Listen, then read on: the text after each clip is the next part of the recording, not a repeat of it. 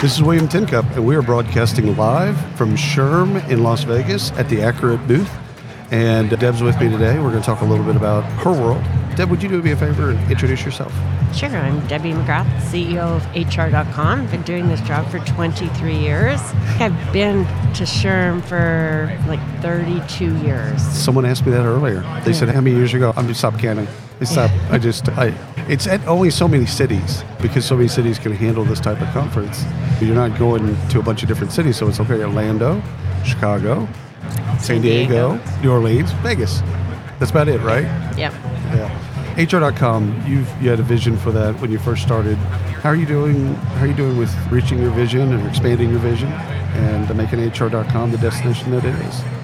The reality is everybody needs a sense of belonging and community more than ever, especially with COVID.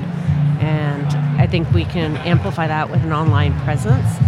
And more people turn to digital media to get advice, help, connections. So things are going well in terms of the community and the reach. We're still predominantly US based, but have members from all over the world. But like global practices are so unique in every country. And it would be really hard for an organization of our size to say that we're an expert in HR all over the world. Right. Just really focus on the US. And it's not just HR. Y'all do some great work in talent acquisition and all the specialties of HR as well. Yeah, we define HR as more than like people who are in talent acquisition, compensation, benefits, organizational development, learning and development, so all different areas, including payroll. It's a very big space that needs coverage. In your relationship with SHRM through the years, what's your relationship currently with SHRM? We're a large cert prep provider, so we train a lot of people that go through our cert prep classes to become SHRM or HRCI certified. Oh, wow. We've supported them at the various conferences throughout the years. It's not a bad relationship. Yeah. We're competitive in certain ways. I think they would say we're not, but we are. Yeah, of course. But because you do their certifications as well, that's fantastic. Yeah. That's fantastic. All right, so I want to ask you more or less 3 questions around screening and just your vantage point or your opinion maybe with some of the things you've seen with your practitioners. And it's all at the intersection of screening or background checks, right? So first one is around global. So again, we live in a new world where talent can be anywhere, so that's fantastic. How does one go about doing background checks for global employees, somebody in Vietnam or somebody that's elsewhere? How do they go about doing that? I think it's very hard for them. And I think many times they go through what we would call in the U.S. like a PEO or an employer of record in those countries, and they assume that those employer of records are doing those in the countries. But it's not a common practice in many other countries. So some of it might be against the law. Yeah. Yeah. So I hadn't thought about the PEO, the global PEOs or payroll providers. That's a really good point because they do a lot of services stuff around expats. Okay, so the second question is around remote. So similar question, but we went through the pandemic. God bless us. We're on the other side of it, I hope. So remote employees, you've got remote employees. You've had remote employees that have known you. So how do we think about remote in terms of an experience? Because like we've grown up in an era where background checks are just normal. In the U.S. market. In the U.S. market, thank you. Actually, I want to ask you to take on Canadian market as well. But it's just kind of a normal thing. You hire someone, you're going to take them through it. But how do we rethought that with remote hires? And then I do want to get your take on Canada as well. I don't think we've rethought that for remote in the U.S., right? It's still a necessary part of the hiring process. So I don't think there should be any change based on where they work. Right. Yeah, you might have some nuanced things with employment laws in certain states or something like that. But other than that, you still got to do a background check. So in Canada, how is that screening? Have you seen, what's the differences between screening in Canada and screening in the U.S.? Not as common at all. Really? Oh, that's fascinating. Here it's very much a necessary evil. Yes. Right? In Canada, it's an optional advantage. Wow.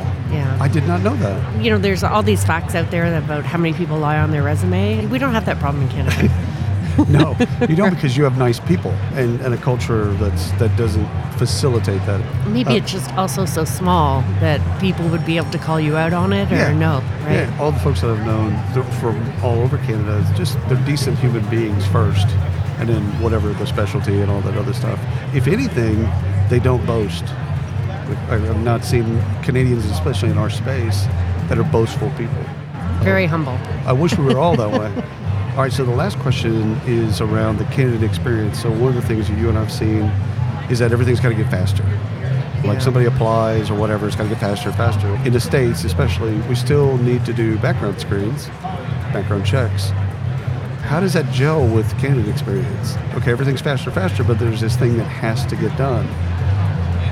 Yeah, I think the background screening industry has really improved in the last couple of years in terms of facilitating like the turnaround time of these. But I'm starting to see some people having these records that can be certified and go with the candidate. Yeah, it's like a candidate portfolio. Yeah, like a global portfolio that you can take your background screening, your assessments with you, all of that sort of stuff. So an employer doesn't have to pay to do it again, but it's also gives the candidate feedback on what's good or bad about their resume or situation. If there's something they found in a background screening, maybe they can fix it if it's an issue. I've seen the same thing. I've also seen a movement towards giving the candidate a copy of that record. Yeah. Kind of like what we do in credit reports in the States is you get a copy. It's not just siloed off and in HR, we've got a copy of your background check. It's like, hey, you get a copy. Mm-hmm. What else? We're here, it's June. What's the rest of the year look like for you? I think for the TA community, we've been through the worst of it. Yeah. It's been a rough 9 months for these people. Yep. There's a record number of sourcing, talent acquisition people in transition. But I do believe we're starting to see a lot of large RFPs, a lot of people coming back to hiring. They're not going to go out there in public and just say, we just laid off 10,000 people last quarter and now we're going to bring some back. But they are actively starting to restaff and regroup. But they're also resetting the organization for more of a global footprint. Yep. And it was needed, right? Yeah. Things just got overpriced, out of demand. And I think if we look back on this period of time, these last 9 months, one thing that we still haven't perfected and done great is we haven't prepared our line managers. The people who manage and train and work on productivity issues every single day with their staff, we haven't given them the tools to be successful. 100%. I couldn't agree with you more because that's, especially as it relates to talent, it's not their job. Like they have a job. And if we superimpose all these other things on top of them and we don't give them any training. Well, but you're talking about the talent acquisition person that hires. I'm talking about the person who takes the hire. That's me too. I was thinking about the hiring manager, line manager. Yeah. They don't, like they have a job that's not talent related, but we put them in talent positions periodically, and for a moment you've got to hire a new software engineer or whatever the bid is.